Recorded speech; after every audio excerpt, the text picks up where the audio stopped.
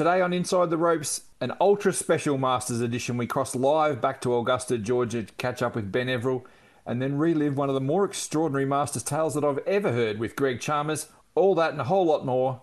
Let's go.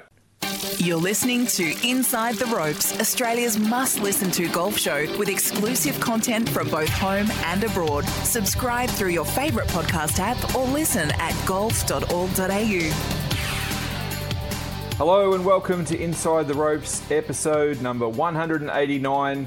I don't want to say speak ill of last week's episode at all, but there has been a massive team change here. We've out both Ma and Clayton, and in myself, Mark Hayes, and the dulcet tones. We haven't had them for quite a while of Justin Falconer. Welcome along, mate.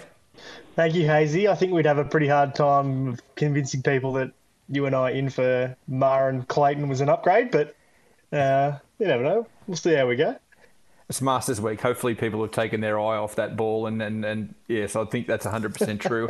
I would just like to thank, before we push on here, Lindsay Stephen for joining the boys last week. I know there were some audio problems with the technology we were rolling with, but huge thanks to Lindsay for jumping on the phone. It hasn't been an easy time for him, but he sounded fantastic and great to hear some of the tales that he and Clayton had to regale us with, so thank you again.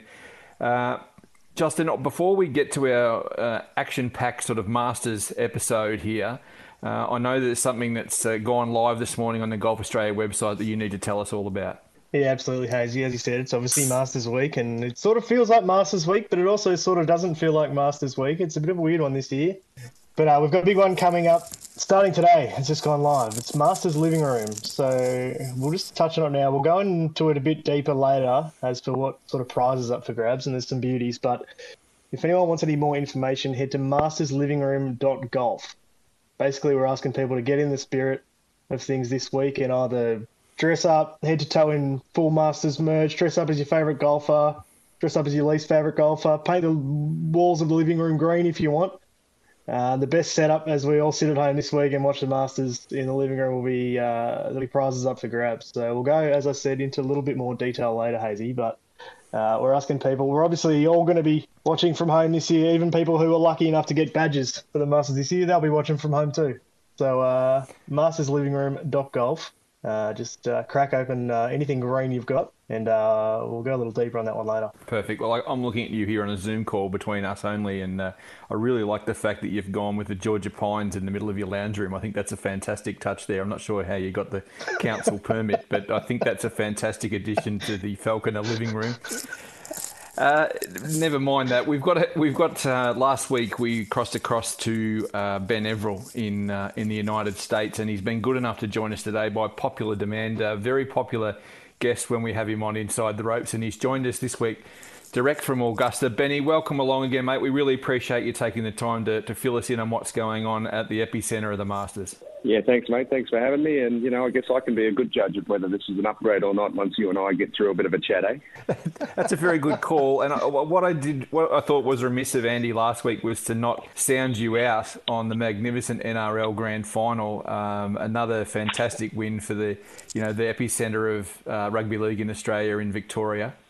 Oh, look, mate, the Storm, they just keep rolling on, don't they? I mean, but as you know, if you listen to the game, or if you were watching the game on Channel 9, and you would have thought the Panthers were morals, wouldn't you, the way that Gus was carrying on. But, the Storm is basically like the Patriots are over here in the NFL, and I've been here a long time, as you know, and they just seem to find a way, don't they? And as much as I used to hate them from the days when they knocked off my Dragons in 1999, I just have to tip my hat to Cam Smith and the boys for just turning up every year and being competitive. Whatever we do here, just please don't get Hazy started on Phil Gould, because even though it's Masters Week, we won't get to much coverage of what's happening at Augusta if we do. So let's stay away from Phil Gould if we can. That's a fair point. Benny, we've caught you. It's I would describe it normally during Masters Week as an institution of Augusta. After a long day's work and in preparation for the event coming up, you've sort of become a creature at T-Bones, which is a steak restaurant and bar on Washington Road, right near the course. Was that where we found you this evening? Yeah, just heading up the old T-Bones. I might have been there last night, having an old steak and a chin wag with the owner, who I've been visiting for many a year, as you know, after each evening during the Masters, but it's a very different place right now. Let me tell you, Hazy, we can actually get in the joint. Normally you can't get in. They've got an overflow outside with, hundreds and hundreds of patrons sort of getting their steak and their beers after another big day. But it's a different Augusta for sure. There's nothing really doing in the city. And in fact, the owner told me, he goes, it feels like it's not even on. And that's the case. And when you go into the grounds like I did, it feels almost the same way. It's just a bizarre scene. Nothing I've ever seen before. And the fact of the matter is you can see the entire course from the top of the hill, Hazy. I mean, there's just no grandstands, no ropes up. Can you believe it? We just sort of wander around and get lost on the property. Is there a sense of sadness, might be a bit strong, Benny, but is it a bit flat that town sort of feels like that? I mean, if you in Augusta during Masters week and it feels like the Masters isn't even on, it must be sort of a little bit deflating. Yeah, it's definitely surreal. There's no doubt about it. It's definitely different. And I tell you, I found myself, like most riders can be sometimes, being a little bit pessimistic in what was going on until I went out on the course, as I said, and wandered down to Amen Corner basically by myself and was no ropes, etc. And then ran into Tiger and Bryson playing their practice round and could have reached out and touched Tiger on the butt if I wanted to while he hit his shot at 12. Then I realised I was in a pretty special place and thought, okay, maybe stop talking about all the negatives and think about the positives. And this is no word of a lie. I was retelling that story at T-Bones with not the owner himself. Oh, he was there, but he's not the man I'm talking about in this story, where a gentleman of considerable worth said to me, "What? Where were you? What were you doing?" And he said, "I would have paid $1 million to be there watching that today." And let me tell you, he has more than that. So it was a legitimate claim. In fact, then he started investigating how he could buy a company that had passes inside so that he could potentially see this Masters from up close. That's what it meant to this guy. So pretty happy to... Does he have a lawyer, Benny, that could help you alleviate any problems of you reaching out to touch Tiger on the backside? Possibly not. I think Tiger would show me how much power he's still got in that driver up beside my head, I think, if I had reached out at that moment. Though he does like to make fun of me and others when he can. You know yourself, Hayes, he has a little bit of an acid tongue, but thankfully Steve DeMeglio was there too, who is definitely the target of any joke that Tiger likes to put on, and we were able to sort of deflect any sort of banter against him. And all Steve can do is always shake his head because he's just an easy target.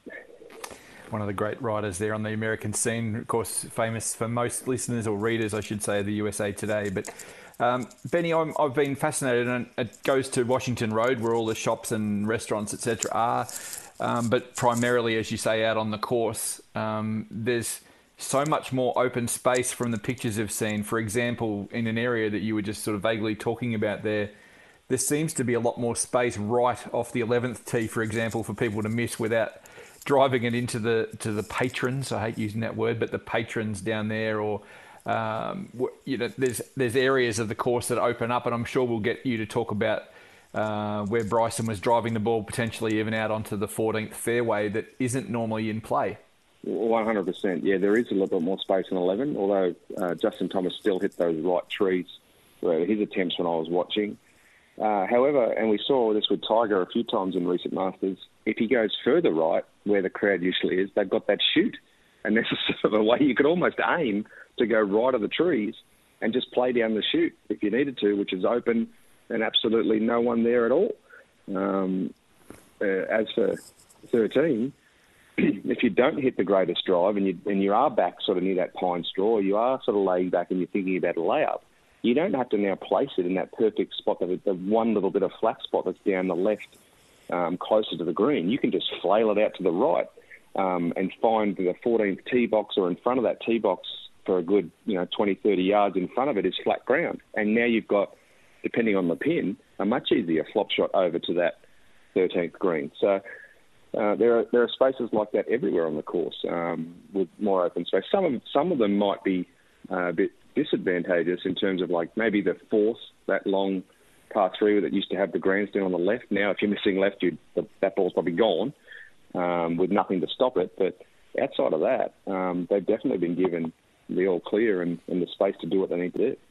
So are there any holes, for example, the 15th comes to my mind, where famously there's the grandstand, I suppose, to the left of 16T and also near the bridge there, and also on the right between the 17th fairway and the 15th green. Are there any lines that need to be reassessed by the players, and given they might have taken it with a little draw off the right side of that grandstand, for example?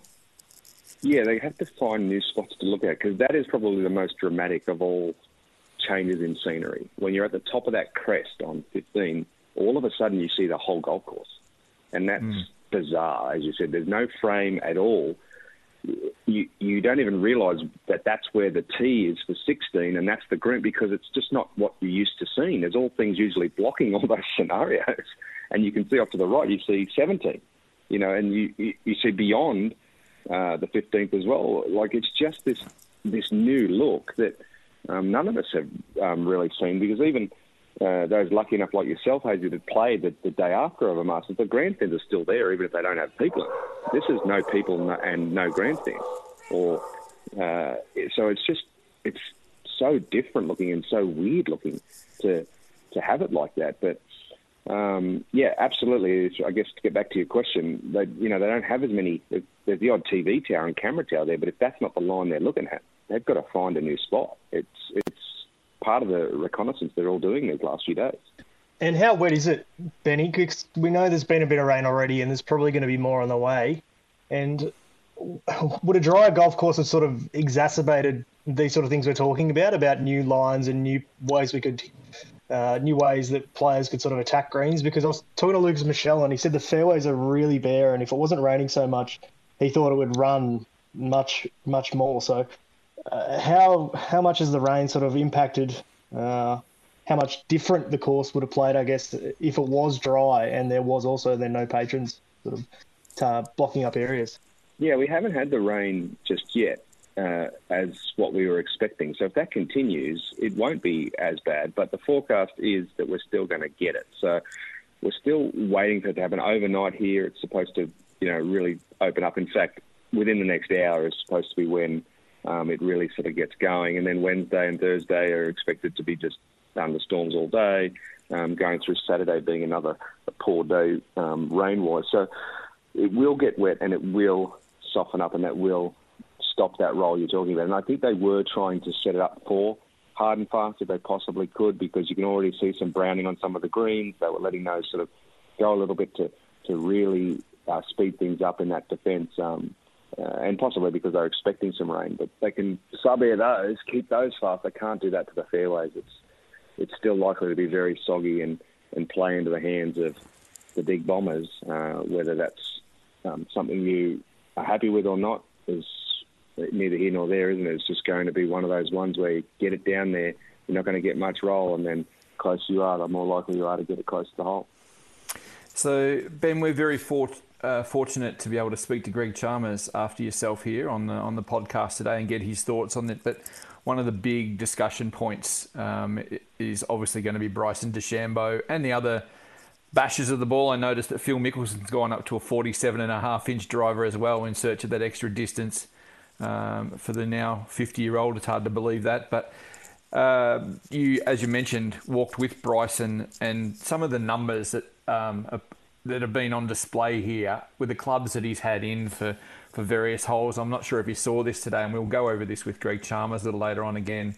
But into the first, a sand wedge, into the 13th, a 7-iron after driving with a 3-wood. 17, he had a sand wedge in. He flew the green with a 3-wood off the par 4 third hole. What's your thought, having watched this beast and what it's doing to the course, and what's your gut feel about what the reaction's going to be this week? I noticed that he said, I was watching Golf Channel's coverage last night through Fox here in KO, and they said that he'd reported to Lewis that it was a par 67 for him. So if he played reasonably, he would shoot 467s. Even if he chopped it, he expected to shoot sort of 470s, which would have him in the mix most years. Yeah, it's it's dangerous territory what he can do here if he's on.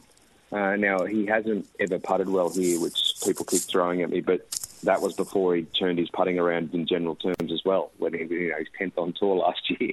Prior times he'd gone to Augusta, he was 140th on tour in putting.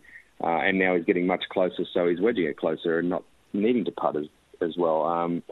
But from what I saw in person, it was just ridiculous. He hit it down 11 so far, like 30, 40 yards past Tiger's best, and just had a wedge to flick in at an angle where he could, just do what he wanted, really, on the left side down there. And then 13, we watched him have 3 cracks, the worst of which was 150 yards out. It just defies logic on what he can do. Now, Augusta's defence, though, if you want to be sort of in the fair income department, all the players can eagle every par 5, on this course if they hit good shots. They're all capable of reaching them in 2 mostly, and in getting those numbers. Obviously, the closer you get, the easier that is. Where it's really going to matter is on those par 4s that generally are the defence of this course. And what he was able to do, as I said, on 11, which is supposed to be a hard hole, was ridiculous. What he's able to do on 5, ridiculous. What he's able to do on 7, almost drive it up towards the upslope and the green, just crazy. On 18, he cleared the bunkers with ease, straight over the top of them, over the chute. Now, and I watched Jason Day hit one of his best there today, just cut a little off the line, and it was, barely, it was sort of level with the bunkers in the fairway. Bryson was miles past that. It's something that, I don't know where we go from here. I'm not an expert in any of that by any means, but I do know that Adam Scott, we wrote yesterday, expects that the lawmakers will change things if he is to dominate, but maybe in a way we don't expect, which is to get rid of his arm lock putting, just like they did with Scotty's anchor putting. That's what I was going to touch on, Benny. What's the sense among the playing group about what Bryson's doing? Obviously, they've all been quite complimentary, I think, as to sort of how successful he's been in his change of approach. And Jordan Spieth, you mentioned his putting earlier. Jordan Spieth was quick to point out how good Bryson's putting's been, especially at the US Open. He thinks it's quite underrated about how well he's playing. But do you get a sense among the playing group about what Bryson might be able to do this week at Augusta and how they feel about it? I mean, they're not going to come out and criticise him or anything, but do you get a feel for sort of what the players might be expecting this week from what he can do? Yeah, the ones that have seen him up close expect that if he plays well, just like he said, if he plays well, he is going to be very tough to beat. And there's a lot of references to Tiger of 97. Tiger was hitting at 30 yards past everyone there, and he also played the rest of his game well, which meant he dominated. Now, if Bryson is hitting at 30 yards past everyone and doing the rest of the game half decent, he is going to be, 15, 16 under, and then someone's going to have to match that. So unless you can match it, it's going to be his, isn't it? And we are making the assumption that he's going to continue to putt well, and he's going to not get himself in tricky spots where the Bermuda is still a little bit coming through because it's November around the greens. And but there is the chance that he could do what many have done in the past and have one of those blow up holes. He could be one that puts it in Rays Creek and on the 12th and has a 5 or a 6. But if he's got enough of a buffer, it won't matter, will it? So it's interesting indeed. The players are expecting that he'll play well, and they're thinking that they're just going to have to try to match it as best they can.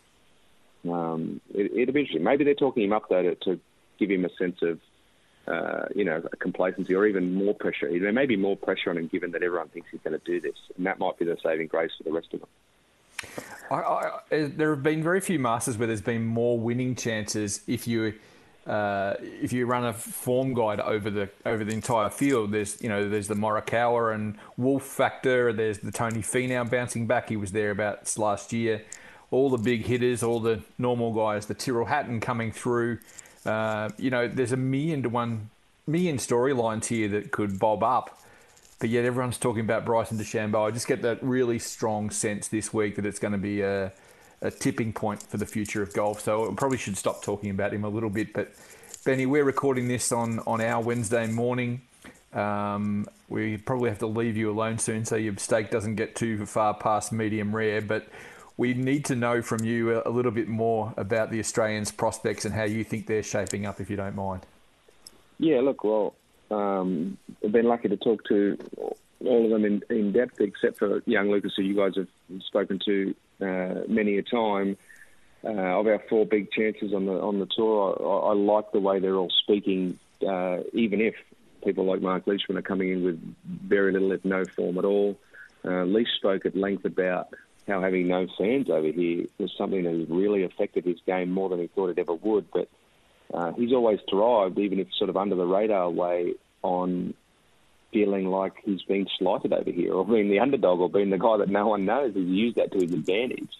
And without that sort of energy, he's struggled to find that same energy in his game at the right time. So he was just hoping that being in Augusta might give him a little bit of a leg up. And, you know, he's got history here that says he can do it. Smitty, well, he finally sort of started to put some good results on the board the last few times he's played. I was talking to him about, and he wasn't aware of this, but he seems to have a mid-year slump every year. And in fact, 40%, I think, of his career PGA Tour top 10s have come in the months of October and November. So he's pretty keen that I gave him that stat and hoping that he can add to that. He's just coming into form at the right time and feels like no one is thinking he has a chance. You know, he's not known as a big hitter. He's not known as this. He's like, it's perfect for him. He's going to, hopefully he said he's going to watch his Queenslanders win an Origin series and take that forward into his own good performance. And then we have the other 2, right? We have Jason, who it all comes down to if his back holds up for 4 rounds. Last week it did. That was not what put him out of the final round in Houston. It was his driver, believe it or not, that let him down there on that final round. He had been doing okay with it and had turned his putting around through the first 3 rounds, something that has really bugged him of late. But right before the Houston Open, he went and got a video analysis done that he in Texas on his putting stroke and compared it to the same sort of analysis that they had done in 2016 when he was the world's best putter. They found a significant change in both posture and what he was doing with his path. He was cutting the you-know-what out of it, as he told me, but at least 5 degrees difference. They were able to straighten it up. He fixed his posture.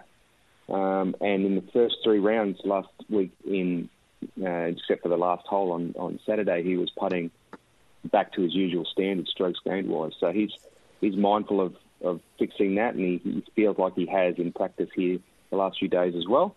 So that might bring him back into the fold. And then there's Adam. Adam says he's over the COVID.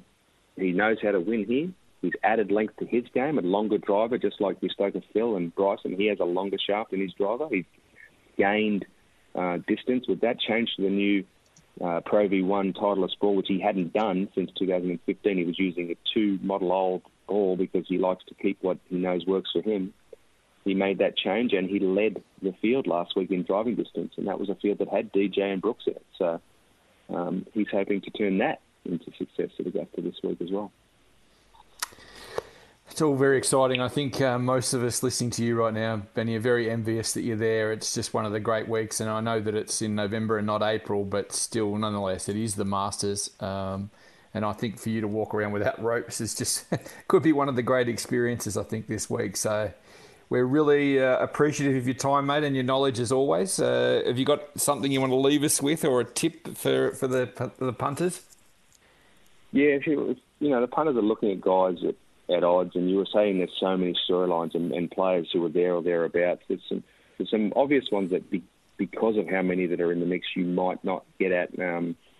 Patrick Cantlay won just a few weeks ago, and most people won't realise that he, shot a million under on the weekend in 2019, hit the lead on the 15th, and then had a Jason Day moment from 2013 and bogeyed 16 and 17 to fall out of the lead and let Tiger come through.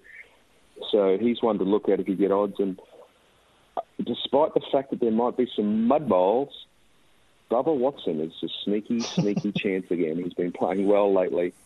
He hates the rain, but at the same time, if it holds off enough when they're playing, he's hitting it long. He's been playing well. He could just be that one that spoils the Bryson party. Oh, I couldn't imagine. I can't imagine him going to blub on the 18th green without anyone there to sort of console him, though, mate. I just can't have it. Benny, thank you so much. I'm thinking that if... Well, I was thinking, boys, that if one of the Aussies is coming up the last and, in contention or are going to win, and we have another Adam Scott on the 18th moment, this time I'll make sure that I'm out there front and centre, and I'll make sure there are some roars that we may not have heard otherwise. I'll make sure I really roar an Aussie home if I get the chance. Your chance. You've heard it here. If Adam Scott or Jason Day is going to be in the mix, you're going to see our man Ben Everill out on the 18th at Augusta National. This will be history in the making. You heard it here first. Benny, really appreciate your time, mate. Have a great week. We can't wait to read all the stories that you're filing for AAP this week in Evan Priest's stead. And good luck for everything out there. And don't walk too far out onto the middle of the fairways. Yeah, thanks for having me, guys. It's a pleasure. And it's going to be a good week. And I'm very lucky to be here and thankful for it as well. Ben Everill joining us on Inside the Ropes. We'll take a break and come back with none other than Greg Chalmers to give us his thoughts on the distance explosion and the Masters straight after this on Inside the Ropes. Let's go back inside the ropes with Golf Australia. Welcome back Inside the Ropes. Great thanks again to Benny Everill. Now it's our absolute privilege and honour to be joined by dual Australian Open and dual Australian PGA champion Greg Chalmers, who I'm sure would love to be in Augusta this week, but he's otherwise detained in Texas, and that's where we catch up with him. He's a repeat visitor to Inside the Ropes, and we welcome you back for another chat, Greg. Hey guys, how you doing? Oh, we're outstanding. I'm imagining after playing pretty well last week, you're in the same sort of boat. Yeah, I'm doing all right. I made a cut last week, so that was kind of exciting, and I actually showed a bit of potential here and there after doubling the first hole for the tournament. 50th place or something around there is, it's a fine line. It's sort of a couple of shots away from something cool. So, it was a solid week, and now I've run out of medical starts, so now I'm sort of going to do a few Monday qualifiers and take a look at some other options. So I want to ask you about that. So how is the back and is it everything physically fine? And what is your mental approach to doing that sort of stuff, given you haven't had to do it for a very long time? Look, I still love the game, but, I'm 47 years old. My back is fine. I've never been, I've been stronger. I've been working out, and I'm on a horse dart every night to keep it that way, pain-free, because arthritis is never going to go away, and I've got it in 5 joints in my spine currently. So I just got to work out, and I've got to stay on my anti-inflammatories. And then I might get into, I've been exploring the possibility of doing some short game stuff and teaching some people. I really enjoy working with particularly, high school and college players. It'd be fun to do that. I've done a bit of mentoring and a few things along those lines over here already. So I might explore that here in the off season and sort of ease my way into. I'm in the qualifying process to get my card back next August. So I'll get some starts on a past champions category leading into that. So we'll see how the next sort of 6 months evolves. And, it might be nice just to be home and maybe teach some people how to, everyone's driving it so far these days. Maybe I can teach them how to go from there. You've made a point previously, Greg, of really putting your hand up to try and help sort of the younger generation, particularly of Australians. I know you mentioned to us at the Australian Open one year that if you needed any help with helping out the younger kids, that you'd be more than happy to do that. Is that something that you're really passionate about, trying to sort of teach the next generation and especially maybe kind of guide the Aussies through some tough times on sort of the bigger tours around the world? I am. I really love it. I really do enjoy it. And I did a little bit I went to Golf Australia, had their big sort of meeting in Houston. I went and chatted to the kids there. Their training, watched them train and answered some questions. And I've had, young guys come to my house sometimes, and I'm open to it because I've always thought I'm not the most talented guy in the world, but I've got the maximum out of my talent, and there's an art to that. And I think I've got a couple of things to offer because I can be quite honest. I'm not willing to, guard any secrets. And so I think there's some, and I've also bridged that gap that Australians, I think there's a real thing with young Australians. They're quite talented, but the American players they're talented, but they're more confident. And I think I can sort of help kids sort of bridge that gap sometimes. I'm open to anything. I really, I'm not looking to sit around and guard knowledge. I'm happy to get it out there and share it with people if they're interested. Greg, I was looking back. I'm actually surprised by this. I thought you might have played a handful of times at Augusta National, but if I'm not mistaken, it was the year that Tiger completed his Tiger Slam. That was your only appearance at Augusta National. Is that right? Yeah. So 2001, I got in. I finished fourth at the PGA. They got the top four get in. The one where Bob May lost in the playoff to Tiger. I finished fourth that year, and that got me in the following Masters. So yeah, one time only. Very cool experience, and a lot of people don't even get to do it once. So I've played every major now, and some multiple times, but yeah, just once there, and it was unbelievable week. So I bring that up because I noticed you on Twitter as you're a pretty regular. Make a regular appearance on Twitter these days, which is fantastic. It seems that envy is the wrong word, but you always appreciate what's going on at the Masters, perhaps more than any other week of the year. What is so special about the tournament for you? So much. I think it was one of my earliest memories was I was 13 years old, was 86 Masters. So getting up early and watching that on Sunday. I just started kind of getting into golf a little bit, and getting up early, to watch that was really cool, and how it all unfolded at the time. And I think you get hooked on the mystique, and it just, how hard it is to get into the field. It's so exclusive. And so, that has an aura to it. And then you finally get there. It's like a journey, it took me, I don't know, 15 years or, from a 13-year-old boy till I got there in 2000 at 27, 28, so 2001. So, yeah, it's just a journey, and sometimes your first time there culminates that journey. So I think that's really cool. And there's so many great little traditions there, and it's quite overwhelming in some ways when you first go there. So I love everything about it. It's brilliant. Do you have any lasting memories of your week there in 01? There's been a lot of reminiscing this week. I think Phil Mickelson was sort of throwing back to stories when he played around with Seve, and Tiger did the same today. And are there any cool sort of memories or interactions with anyone that have really stuck with you? Yeah, there was a lot. Obviously, my dad caddied for me in the par 3 competition, and he's a bit of a larrikin, so he had photos of me and him, and he told all his mates at home that my caddy got sick, and he actually worked for me for the whole week. Which was a load of bullshit, but that's what he told his mates. And then one of the greatest things was I was warming up for the first round, and I wasn't feeling too bad. I thought, I'm not feeling too bad. I thought I'd be way more nervous. And Sam Snead and Byron Nelson were starting, and I thought, I've got to go watch that. I was on the putting green, they were right there. So I went and hit them off, and watched them hit off, and I sort of looked around and went, oh, wow, this is kind of a big deal. And then I got really nervous. And so I hit my first tee shot. I knocked the guy out. I hit him right on the top of the head, right above his eye. And then that went through onto 9th fairway. And then my second shot went back through the pines. I hit a guy on the shoulder over on the other side of the fairway. And I got on the green. I was really shaken up. And, Chris DeMarco said, are you all right? I said, no, just give me a minute here. And I made 5 and moved on. I think I shot like 78. I had a rough day, but... I knocked a guy out at 8:30 in the morning. It was terrible. So one over on the card and 2 in an ambulance.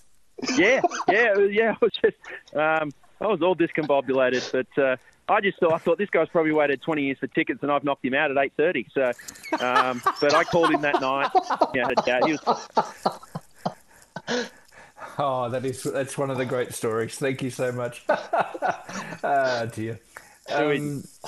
Well, this is it's a shocking segue, Greg. Now after that, but we've all been watching.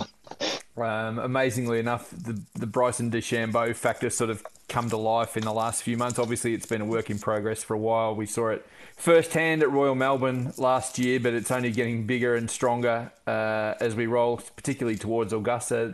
The reason it's a segue here is that first tee. There's a lot of speculation that he might actually be able to drive the first green if he catches a nice drive here with a wind behind him, given the different prevailing winds in November to April at Augusta. Does this blow your mind? And what are your thoughts about it all? It's nuts. Look, I'm captivated by it, but I'm worried about a few things for the game's health. I think it's a new shiny toy right now, and that's always interesting, but I'm worried about 20 years' time when, historically everyone gets caught up to. Nicholas got caught up to, Norman did, Tiger was long, Daly was long. That's average now. I just posted something on Twitter a couple of weeks ago. Tiger is actually, his 2,000 long driving stats at 298 yards would be 89th last season. So that's kind of amazing. Damning to me. It diminishes in some ways it can diminish the talent that it takes to drive it that far and long because of the equipment, not because of the athlete. I've got no problem with the athlete. And I think what's happening now is the athletes are catching up to the evolution of the equipment. And we're seeing them show us what is actually doable. And whether it's Bryson, there'll be more, I guarantee you, because I work out a facility and there's a couple of kids there that are 17 years old that can already generate 128 miles per hour club head speed and hit it pretty straight at 330 to 340 carries. So they're 17. And you can't think that there's not hundreds and thousands of kids who are going to be trying to do that in the future. And so when everyone is doing that, the sport becomes less dimensional. And to me, I don't find that as interesting. Less decision-making, more just bash into a zone instead of into the fairway. It's a different game, and it's not my favourite part of the direction that we're all going right now. I'm sure it's fun right now to watch. I just worry when everybody's doing it, it may not be as fun to watch. So before I ask you about what you think a potential solution might be, if you can think about that while I ask you this next question, by way of reference, when you were 17, so I'm guessing sort of 1990-ish, roughly, what were your driving numbers? I know there probably weren't TrackMan around, but what was your club head speed and how far were you hitting it at that age and stage? No, I mean, I remember 250 metres was a pretty big hit, like 275 yards. I remember that being, okay, I hit that one pretty good. We didn't really worry about it. We were all, trying to hit it in play. It was, because I started with wooden drivers and, that's the advantage to this discussion is I've experienced that beginning all the way through to where it is now. And I've had to adjust along the way.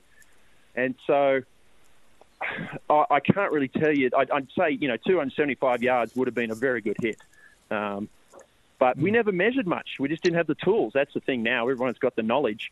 I mean, we know down to the degree of impact where we need to be, up or down. So it's much easier now with that knowledge to tinker and fool around and get it optimal. And that's all. If you're not optimal right now as a professional, then you're crazy. We all need to have optimal launch conditions as much as we can. So where does this end, mate? What would you like to see happen? And if it doesn't happen, what are you fearful of? Look, I'm always fearful that, I liken it to when tennis became, now if you're not 6'4", golf is always, 6'4" and a big serve. No one comes to the net anymore. It's less dimensional game. And I've found that as a non-sort of just, peripheral tennis fan, I found that a little less interesting. You're always going to get your golf fans who are avid fans watching the game, but you need to pick up and get people interested who are on the periphery, and Tiger did that. But now, if you have, think of a field full of 100 guys driving it that far, there's no decision-making process. You just bash it into an area. Golf courses, what are we going to do about, we're one of the few sports where venues we play on are artwork. They're not just, a stadium with lines on the ground. They're actual artwork. We've got to hack those to bits to try and, we're going to take a crayon to a Picasso, basically. I mean, that's just nuts to me, to try and combat this. I would like to see, changes to spin rates with the ball. I'd like to see the driver be smaller. I feel for guys who are really talented in driving the ball. You think of someone like an Adam Scott to me, who if you gave him 100 balls in the old 2000, even go back to just the year 2000, gave him that equipment, Adam would hit up 90 out of the middle, straight down the middle, and I'd hit 50. But then you give me bigger equipment, bigger sweet spots. Now you push me up, I might get 70, 75, but he doesn't go up that much. He's like, dude, I'm already awesome at that. So that's the thing to me. It diminishes the skill level required to hit the ball straight and long.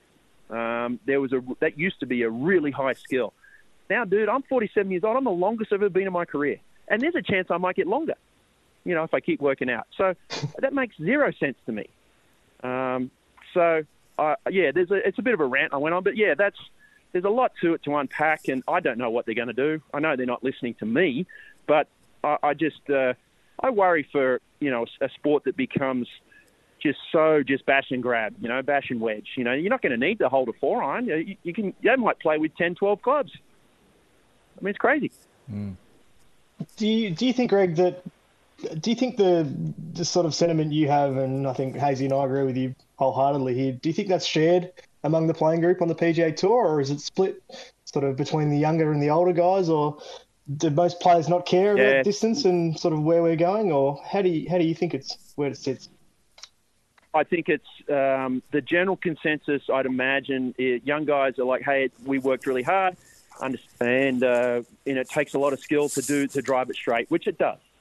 But you know what takes more skill? Doing it with harder to hit straight equipment, right? So go grab, and we've seen players do it. I think Gary Woodland did it. Lucas Herbert did it, and it is harder, right? It is much more skillful to pull out the old Tour Burner Plus and an old Balata ball and try and hit that long and straight. And now what happens is, because you take out the element of, I could hit this out of bounds, right? You take that away because it just doesn't go offline as easily as it used to. So now you just smash away with confidence. And if you ask a lot of guys, what shot are you trying to hit off the tee? There's no ball flood in mind. It's just, man, I just smash it and it goes. No one's trying to hit a draw or fade now. They're just smashing it, right? So I don't know. I think, I see on Twitter a lot of old guys like me, we feel like we're saying get off our lawn, but we're probably more on this page. But there's other people who are like, no, I love the direction. It's great. It's evolution to them. And that's okay. I just disagree.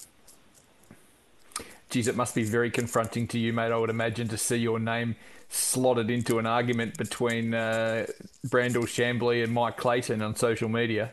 Yeah, that happens. And look, I think Brandel thinks long and hard about what he's saying and doing. And, we go back and forth. I disagree with and he's flipped, he flipped in 2018-19. And we disagree, but I also learned from him. So I'm okay with that. I'm more on Clayton's page. I don't expect everyone to just roll over and tickle my belly and agree with me. It's Twitter, it's a bit of a cesspool sometimes. So, but that's okay. I think I've got pretty valid reasons for why. And here's the great thing: if they do nothing, and if they do something, but particularly if they do nothing about it, we're going to find out, aren't we? We're going to find out what our sport has become in 20 years' time if we just continue down this path. This is very true. Now, we should let you go. I know you've got more pressing matters this evening in Texas. But before we do, there's obviously been some scheduling problems that have curtailed the main events in the Australian Summer of Golf, which I know would be a great disappointment to you. You've been a fantastic stalwart of all the major championships whenever you can.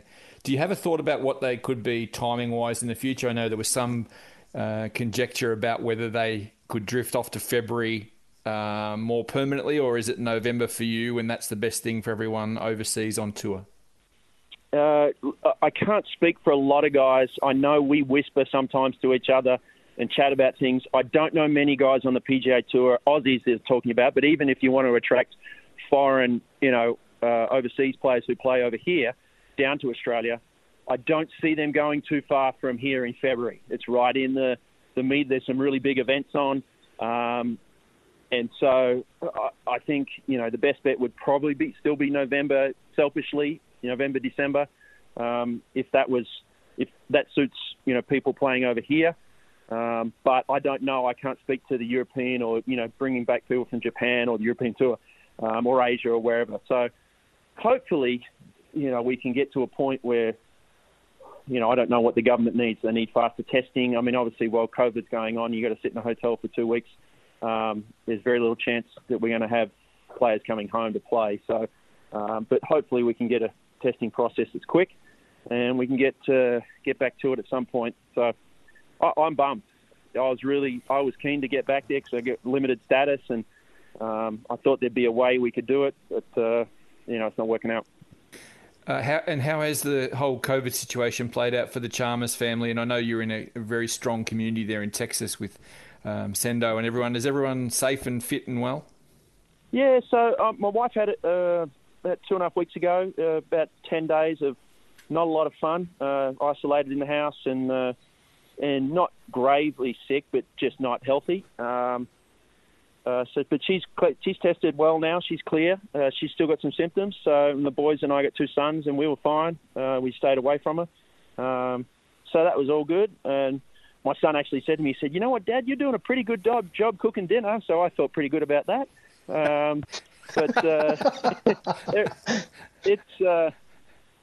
did say to him, "Don't ever tell your mum that." But anyway, look, it's pretty rampant. I was going to ask you whether Nicole thought the same thing.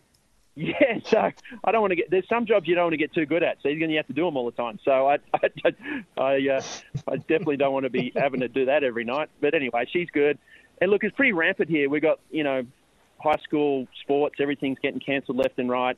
We're worried. November's coming up. At Thanksgiving, there's whispers that we may cancel all in-person school after that. We don't know how that's going to unfold because, we had 130,000 cases in the country yesterday. Our county where we live has got smashed. And there's, I don't know what the plan is. We just kind of walk around with masks on and stay away from everybody. Been lucky so far, and everyone I know, like Pants and Sendo, they've been pretty lucky too. And on the golf side of things, the PGA Tour's done a wonderful job. And everyone's got on the same page and making sure they stay in their hotel room and stay in their own mini bubble, I guess you could call it. We had fans last week. That was phenomenal down in Houston. So it worked, So stay tuned. I don't know what's going to happen. You know more than me, maybe. I don't know. No, I doubt it. I don't think anyone has any clue what's going on in the United States. So I apologise for even bringing it up. But we're sitting here, fingers crossed that all you guys are safe and fit and doing what's right for the families, which I know is your priority. So I should also ask you before you go, you had a great run. I always ask you about this sort of stuff. You had a great run with the Dallas Stars, but the Cowboys not doing so well for you.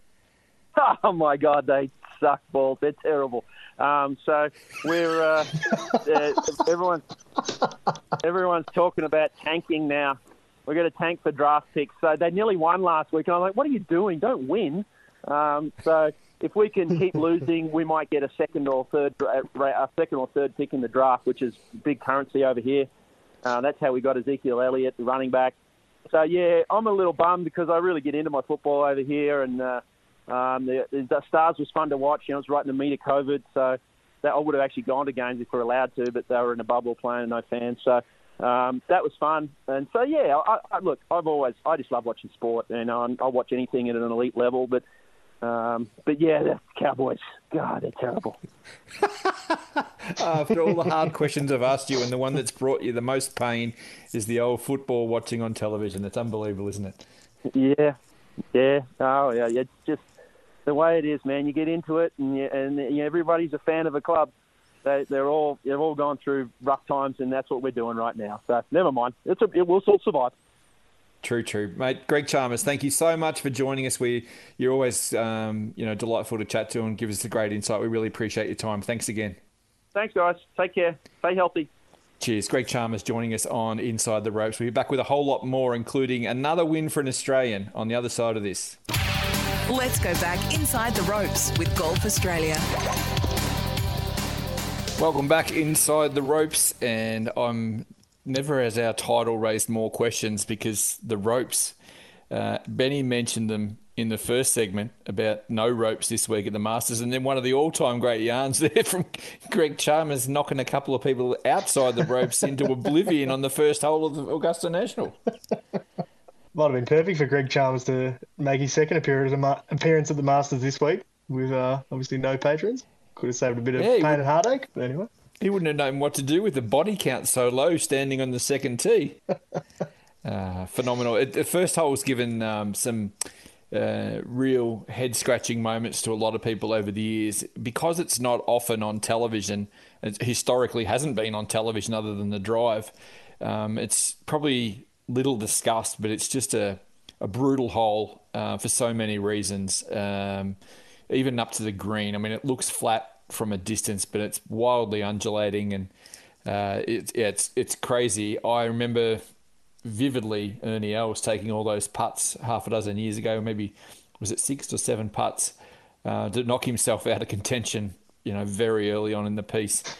Historically, Adam Scott's played the hole really poorly, and when he hasn't, he's been in contention. So it's a real barometer for him. Obviously, it was for Snake Chalmers. But if Bryson plays it well with a long driver early and puts it in play, I think that's going to set the tone for him as well. To me, I posted, with your help, a story that I wrote this week about Augusta National being played without crowds. I think that of all the sport that I've been lucky enough to witness firsthand and watch on television at an elite level, the Masters is right up there in terms of the impact the crowd has for me. By the time a lot of people are listening to this week, we'll already have seen some of the variations in what a COVID Masters is as opposed to a normal one. But I'm interested in your thoughts on this, Justin. But to me, the roar of the crowd and the impact the crowd has will have almost a tangible effect on the way that Sunday in particular plays out at Augusta National. Yeah, I read your stories and agreed with a lot of what you said, and I think that was the point that you brought up, was if you look back at recent examples of things that have happened at Augusta, specifically, I guess, over the last couple of decades, would they have happened if there was no crowds there? You had Tiger in 05, and I mean, even last year, way he just got an absolute roll on that back 9, and the others, particularly at the 12th, sort of all fell down around him. I think 4 or 5 were all put a ball into Race Creek. So, I mean, we saw it, obviously, the first couple of examples of it this year at Winged Foot and at Harding Park without crowds. And Kyle Porter from CBS, he sort of put it out as a bit of a half-baked take, but it sort of got my attention. And he said that he's been thinking about whether it might be a little bit sort of harder to win at Augusta without crowds, because it's going to be so eerie and just sort of, it's going to be way more bizarre than a Harding Park without crowds or a Winged Foot without crowds. And I mean, I'm sure it's not going to be harder to win without the pressure of tens of thousands of people screaming over the top of every move you make. But it will be super bizarre for these players to come down the back 9 and there to be absolutely no one around. And I think we even touched on it there with Benny. If there's an Australian in the hunt and he finds himself around the 18th green on Sunday afternoon, how weird is it going to be seeing that final hole of the tournament without anyone there? I mean, I'm sure they'll pull a few staff out from here and there, and there will be sort of hangers-on milling around, but it's only just occurred to me this morning about what it's going to be like watching that final hole of the Masters this year, and there'll be no one on that 18th green. It's going to be super strange, and yeah, I mean, we don't know. A lot of people talk about, obviously, Morikawa was so good at the PGA this year, and then Matthew Wolff was unbelievable at Winged Foot, taking it right up to Bryson for the weekend. And obviously those guys are sort of used to playing in front of no crowds. They were playing college golf a year ago. I think Matt Wolff tweeted this morning that he watched last year's Masters on his couch at college when Tiger got up. So these guys are obviously not used to playing in front of big crowds, so maybe that's what's been playing into their favour this year at the majors. But I mean, I guess we won't know who it's going to impact and how it's going to impact them until we see who's up there on the leaderboard late in the tournament. Yeah, Morikawa is fascinating to me. I watched him on a Golf Channel interview last night. He was saying when he walked through the gates and, in preparation, having come off the range to go and play for the first time this week, that was the first time he's been to Augusta National.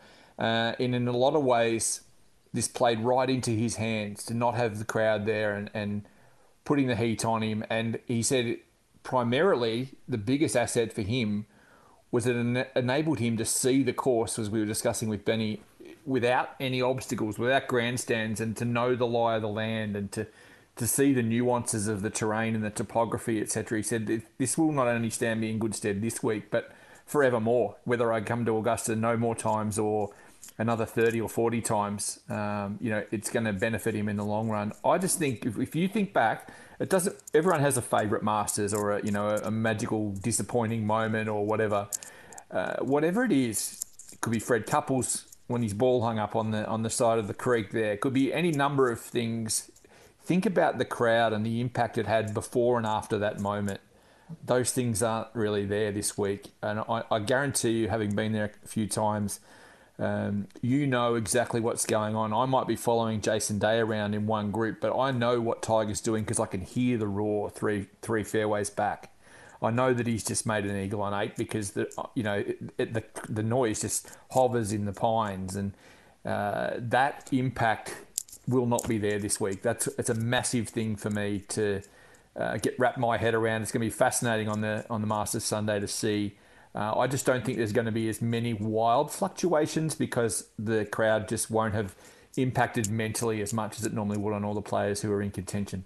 I might be a complete idiot. I generally am with prognostications around Augusta. And I think the leading example of what you're sort of talking about is Morikawa's drive at the PGA on 16. I think maybe to sort of the half-interested golfer each year, there's probably one or two shots that sort of define the year or the tournament or whatever, and that's certainly the one we've got so far, now through 2 majors. And you wonder how much more memorable that shot, how much more engaging highlight that shot is if there's 10,000 people around that green or however many people standing there watching it. And 100%, and that went down to the wire. I know he had a couple of shots gap after that, but it was tension plus. That raw could have really worked in his favour had it been surrounded by a gallery. That's one of the all-time great shots in major championships. Let's not make any mistake about that. It's a driver over 300 yards to almost not kick in, but not far from gimme range for an eagle at the clutch, I should say, point of a major championship. You're right. It would be so much better with a jet takeoff style sort of roar in the background. But anyway, these are the things that lie ahead of us this week at Augusta National. We can only wait and see how it impacts things. Amazingly enough, it's only going to be 3 or 4 months, and we'll be back talking about the next edition. It's sort of crazy when you think about it. But anyway, that's the way it is. One more thing of note to me this week before we move on to Minjee Lee and the other deeds of the Australians around the traps. I noticed an incredible statistic. Sergio Garcia, along with Joaquin Niemann, has been a victim of COVID-19 this week, unable to play the Masters. He had previously played 84 consecutive major championships, and that was the leading figure on tour. Guess who that leaves in front at the top of the pops now in most consecutive majors played, mate? Have you got any idea? I reckon it could be Mr. A. Scott. That is correct. Well, it's bonus points for you, an elephant stamp if you can tell me how many. Roughly, Sergio Garcia had 84 on the trot. Adam Scott is next, and Zach Johnson was third, now second on the podium. I reckon I would say people are going to think we've scripted this, but I actually had this as my little nugget at the end. It's 77 in a row for Adam, and he goes to number 1 now. He does. Sorry, I had no idea. We hadn't discussed that, I promised everyone. That's impressive from you. I've wrecked your nugget, though, which I apologise for. You big time. You might have to dig around and find a bit more here just before we close. So, mate, let's press on. I know you were quite taken by Minjee Lee this week in Dubai. It was another phenomenal effort. Yeah, absolutely. And found herself on the ladies European tour, which she doesn't too often. And it was still a really strong field. It wasn't a large field, but it was a good one. And there was lots of the top players in the world there. And sort of from the restart, Minjee had a really good patch on the LPGA, and then sort of fell away the last sort of few weeks. She had a T58 at the Women's PGA at Aronimink, and then T60 the following week at the LPGA Drive On, and then sort of had a couple of weeks off. And I mean, to have 2 results for Minjee Lee is extraordinarily uncommon. She goes months and months and months and years without doing that back-to-back weeks. Then, yeah, jump back straight into it in Dubai and won under lights, and typical Minjee fashion. I think last year I had the task of putting together sort of a highlights package of all her wins. And it's sort of uncanny how often it's a 15-foot birdie putt. There was one in LA, and I think the Blue Day when she won, and the Lottie Championship, and she does it in style. So win number 8 around the world for her. I think that's 2 on the European Tour now, and she's got 5 on the LPGA, of course, and then the extra Vic Open that she won as an amateur. So 8 wins for Minjee. I mean, I looked at the world rankings this morning. I was staggered. She's got up one spot. Now, obviously, it was a smaller field event on the Ladies European Tour, but she's gone from world number 9 to world number 8, and no one else in the top 19, I think, basically would have played, but no one else has moved. So, I mean, there's mathematics and there's numbers, and it's pretty hard evidence that that's all she should move, but to think you can win a tournament and only go at one position on the world rankings is interesting, at least. That said, though, she replaced Sung Hyun Park at number 8. Minjee's been as high, I think, as maybe even 3 this year. 2, I think she got to. Oh, sorry, last year I think she got to 2. Yeah, okay. It's on a scale here, and the scale's, relative and arbitrary for sure, but Jin Young Ko remains the world number 1 by 1 point on the averages, which is how it's calculated. But she's at 7.9, and Minjee at number 9 is 5.23. So one good result in a big tournament, and there are still a couple coming up on the LPGA schedule in coming weeks. She could really make a big inroad into the, back up into the top echelon there. Not that she isn't already among those as a player, but those rankings, and it shows you why the LPGA is so interesting to watch. It's fascinating to see the players above her. They're all just so good. Brooke Henderson, Nasa Hadaoka, Inbee Park, Danielle Kang has had an amazing year. Nelly Korda, we know all about. Sei Young Kim, the recent major winner, and Jin Young Ko coming off the sensational 2019. So, it's such a deep field, the women's, the rankings. So we got to cut us some slack there. Another good result, mate, for inside the ropes. I'm going to call her our own. Steph Kyriakou in Dubai in the same tournament. Yeah, absolutely. She finished T17. I put out a tweet this morning about some of Steph's results this year because it's been unreal. I went back and looked actually at her amateur sort of performance. So she finished top 10 in January this year. I mean, she was still an amateur and was still planning to be an amateur for quite a while, I think, and finished top 10 at the Australian Master of the Amateurs at Victoria and top 10 also at the New South Wales Amateur. And then the week before that, up in Queensland at the Oz Amateur, she reached the quarterfinals and lost there. And then obviously went to Bonneville and won, and it completely changed her life. And she'd never been to Europe ever before this year, and obviously won the Ladies European Tour card, and then rattled off 4 top 10s in a row a few weeks ago. And she's sort of been just jumping around Europe and taking a week holiday here and then playing again there. And she had a couple of weeks off, I think, and then obviously went to Dubai and hasn't slowed down. So T17 now. She's our 5th ranked golfer in the women's rankings as far as Australia goes. And she's inside the top 200 for the first time. And I just think back to January when she was playing in the Oz Amateur. She played Doi Choi, and I think she knocked her off in the round of 16, I would have said. But they were probably 1 and 2, along with Grace Kim, probably 1, 2, 3, Australia's best young female amateurs, and weren't really considering turning, I don't think, in the immediate future. But you look now, she's inside the world top 200 and routinely putting up amazing efforts on the Ladies European Tour. So crazy year for Steph, and I'm not sure what she's got coming up now. I think she's playing in Saudi Arabia this week, so hopefully another good one. And yeah, she's just going to keep climbing and climbing. Well, she's now the top-ranked player in the Rookie of the Year standings, which is amazing. As you said, she was not even going to be vaguely anywhere near that tour until she had a big success in New South Wales this year. So top of the rookie rankings on the LET, and now number 5, would you believe, in the race to Costa del Sol, their sort of race to Dubai equivalent. So phenomenal achievement. She was contemplating, I haven't spoken to her, but she was contemplating her end of season schedule. And given that she's left Australia again to go and play, I'm pretty sure that she'll end up back in Spain to complete that race to Costa del Sol, which would be phenomenal if she can do something special there, and you wouldn't put it past her. It's an amazing achievement. So well done, Steph. And another, Justin, of the raft of young women coming through, shone again, Gabby Ruffles this week in the Symetra Tour Championship. Yeah, amazing from Gabby. Amazing last couple of months. Obviously, I think she's in her 2nd year at USC over there, or might be 3rd year. I think 2nd year, but obviously about going into her final year, 3rd year? Actually. Oh, okay. No, I've sold her short there. Yeah, she defended the USAM and was bitterly unlucky. I know you and I were up early that morning watching the finish and finished runner-up in the final, and I think she'd won 11 matches in a row to that point, which was fantastic. Then T15 at the ANA the week after, which is obviously a major championship, and then now she's fronted up at the Symetra Tour and finished top 5, which I think even... I mean, I'm not surprised. When I woke up and saw that, I think her form line coming through that tournament, T5 on the Symetra Tour is at least where she belongs. She's becoming an incredible player, and she's putting the results up. And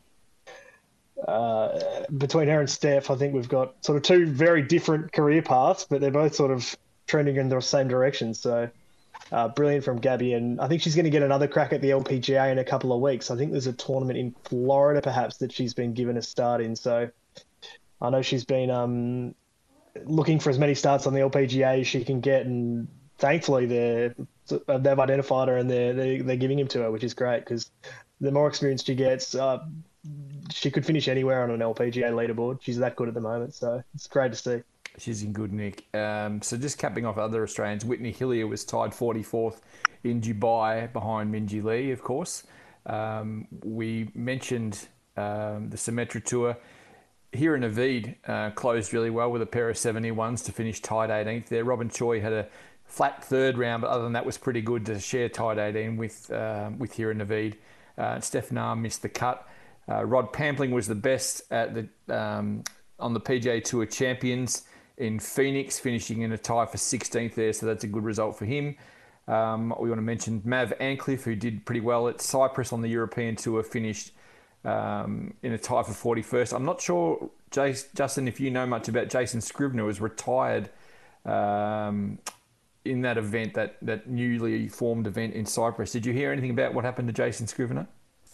No, I didn't. I'm not sure. It was a bit of a shame. He's had some good results and had some tough results this year, but probably one of Australia's most consistent golfers who just fronts up every week and plays well and doesn't get the recognition. Sorry, I've thrown you under the bus there with a question without notice. And just wrapping up around the world, Jason Day, as we mentioned earlier, Adam Scott, and our previous guest, Greg Chalmers, were all in the top 50 at the Houston Open. Day, of course, finishing in a share of 7th. So well done to Jason Day. We hope that translates into something special this week.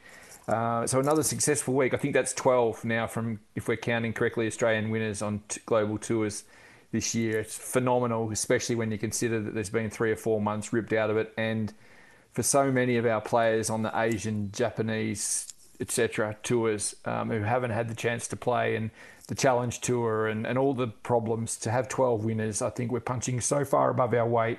It's a phenomenal achievement. Yeah, it's 12 winners in a shortened season. As you said, there's been a bunch of tournaments taken out, and we started so hot, especially in the PGA Tour. Obviously, Cam Smith won, Mark Leishman won early in the year, and Adam Scott won. And then it felt like, maybe it'll slow down and we'll sort of return to that equilibrium. But they've come back, and just all around the world they've been winning. It's quite incredible. And I mean, you wouldn't think we're probably not done. You'd hope not for the end of the year. There's still 8 weeks left in this year, so maybe we can start off this week by getting a win in Georgia. That'd make it a pretty fortunate 13th. that would work nicely. All right, we'll take one more last break and come back with some really important housekeeping notes here on the other side of this. It's your chance to get among some big prizes. Can't fit you out for a green jacket, but we'll see what we can do for other big prizes during Masters Week on Inside the Ropes. Let's go back inside the ropes with Golf Australia. Welcome back to Inside the Ropes, our final segment here today. And normally, sometimes we sort of, we send a few, half-baked ideas into this segment, but not today, not with Justin Falconer on board. I know he's got something very big planned, and he's sort of like Santa Claus, coming a little bit early with a lot of presents involved. So, Rocket, I think you should tell all our listeners about a series of great prizes that are on offer this Masters Week. Indeed, Hazy. I think if one of us is going to be Santa, it's probably you, with the white beard you've been running for the most of lockdown this year. But anyway, we mentioned it at the top of the show, and I think we mentioned it last week as well. Masters Living Room is what we're running with this year, and it's live now as of Wednesday morning. So we're giving Aussie golfers the chance to win some awesome prizes just by getting into the Masters spirit. All you got to do is inject some golfing spirit into your living room. Take a snap of it. Could be a photo of you, could be a selfie, could be a photo of anyone in your family, sprawled across the couch, and upload it at mastersliving.room.golf. That's all we're doing. And there's 29 prizes up for grabs. We've had a few OCD issues with not being around 30, so we're trying to hunt a final one just so we can get to the nice round number of 30. We've got prizes from Callaway, Bushnell, My Golf, Get Into Golf, and also KO. And the main prizes, as I mentioned, we've got 3 Callaway drivers to give away, and you'll get the choice of a Callaway Big Bertha BB21 driver or a Callaway Big Bertha Reva driver, which is the new one from Callaway, engineered specifically for women. They're both valued at $829, Hazy. So you wouldn't mind getting your hands on one of those. And we've also got 3 Bushnell Wingmans that we ran a competition with probably a couple months ago, which is the little speaker that you can... It's got a little magnet. It's also a Bluetooth speaker, and it's also a rangefinder. They're valued at $299. On top of that, we've got 20 free introductory golf programs to give away. You can have a choice between a My Golf program or for kids or for adults. You get a 5-week Get Into Golf program, both valued at $100. Now, we've also got 3 months KO subscriptions ready to give away to lucky winners. They're valued at $75. So you can, once an Aussie wins the Masters this week, you can get your free KO subscription and you can chuck the replay on next weekend. So nothing better. We've got all the info there at mastersliving.room.golf. And we're going to be picking the winners on creativity, Hazy, and commitment to the cause. So the more green, the more merch, the further you go here, the more likely you are to win. So, as I said, dress up as a golfer, movie character, Happy Gilmore, paint the walls, plant the Georgia Pines, as you mentioned I've got in the room here this morning. You've got till next Monday. So obviously the Masters is going to finish early Monday morning. You've got until 8 p.m. on next Monday, so that's 16th of November, to upload your photo. So go for it. Go nuts. We've given you a couple of days warning to get down to the $2 shop and buy some props and things like that. And everything you need to know, mastersliving.room.golf. Well done. I can't imagine that a $2 shop prop's going to get the chocolates when there's going to be people with azaleas and dogwoods and all sorts of things breaching quarantine rules across the border to get it into the country and win this prize. What a great series of prizes that is. Those drivers that I understand to be absolutely awesome. Is it the Reva? Is that what you said? Yep. That's the one designed specifically for women. So they're brand newies from Callaway. So they've got the new range out and we're giving away 3 of them. Some great stuff there from Callaway and the wingman, I should say, and wingmans. It's sort of weird to say wingmans. They're a great prize. Just the whole kit and caboodle there. I'm going to have to go and crank out. I've got a few little bits of merch. I'm not sure they're going to get me across the line. I think the inventiveness is the key here. So I like what you've done with the Pines. I think that's key. We'll see how it goes. You're pretty keen on winning these prizes, aren't you? Yeah, well, I think there's something in the terms and conditions that puts both you and me void from winning, which is more than unfortunate. But you never know. You see what you can do. I'll be entering, so I'll be looking to see your prize from your entry. Maybe we can take out some sort of all-staff prize, maybe. Yeah, maybe we can find a 31st prize and just do it among ourselves. Look, I wanted to mention one other thing before we shuffle off. It's been sort of caught in the crossfire of a lot of other things going on this year, but it is coming around. We've obviously ticked deep into November, and give or take probably about 4 weeks is the, I guess, ideal day to be playing the longest day in golf for the cancer councils, the various cancer councils around Australia. If you want to go on to longestday.org.au and find out how you can get involved. I know that Andy and I have played this a handful of times. I know plenty of others have. Have you conquered the 72 in a day yet, Justin? I haven't. Every year I'm say I'm going to do it and I haven't done it, but I think this year might be the year. I also saw that this year I think you can nominate to just do a 36 or a 54 hole challenge as well, or do the full bunger 72. That's correct. So for to get everyone involved, and it started off in Victoria and it was based around one of the longer days in the year, which I think they're sort of mooting this year as December 14 is the sort of point from which you can go out a week or two either way. Obviously, the longest day is a little later than that. But any time in January that suits. And for those who have got a bit of a marshmallow disposition like Jay Falconer here, who haven't quite managed the 72 holes. As he points out, 36 and 54 are options this year. And for those who don't live, or who live much closer to the equator than we do in Victoria here, those shorter options might be your best bet to get around on the day. It's phenomenal. It's a real challenge. It's not. I'm not going to lie to you and say getting around 72 holes is a doddle. It's clearly not. You'd probably need to do some training in advance. I know I've had the stats out. I've walked sort of roughly marathon distance, a bit more the last 2 or 3 years on that day doing it. We start at sort of 5:45 in the morning and try to finish it by 5:45, 6 o'clock at night. There are some people who last year rushed around at Flinders and played 4 rounds, would you believe, in 6 or 7 hours. We're done in time for lunch. I'm still not sure how they did that, but it's a really great, satisfying day. You'll blow a lot of people away if you can get it done. A lot of people will think you're an idiot, but you're really contributing to a great cause, which is the skin cancer. I guess eradication's too hard a word, but we really want to help out the Cancer Council if possible. Already there's been over $600,000 raised this year. Right now on the website it tells you that people have logged in and challenged themselves, and there's 222,000 holes of golf to be played by people who have already joined. So get among it. Get your fundraising systems around it. I know it's been a tough year for everyone, but there's no better cause for the golf-loving community in Australia than to make sure that we are safe in the sun of the Australian summer. So, as I said, just going back to my webpage here, longestday.org.au. Great cause. I know Andy and I are hopeful of doing it again. I know that some people did it at 4 different courses. Some people do it all 4 rounds at one course. Just do what you can. Do it. Don't pencil yourself into something that's ridiculous. I know some people did it in a cart last year, which sort of in some ways,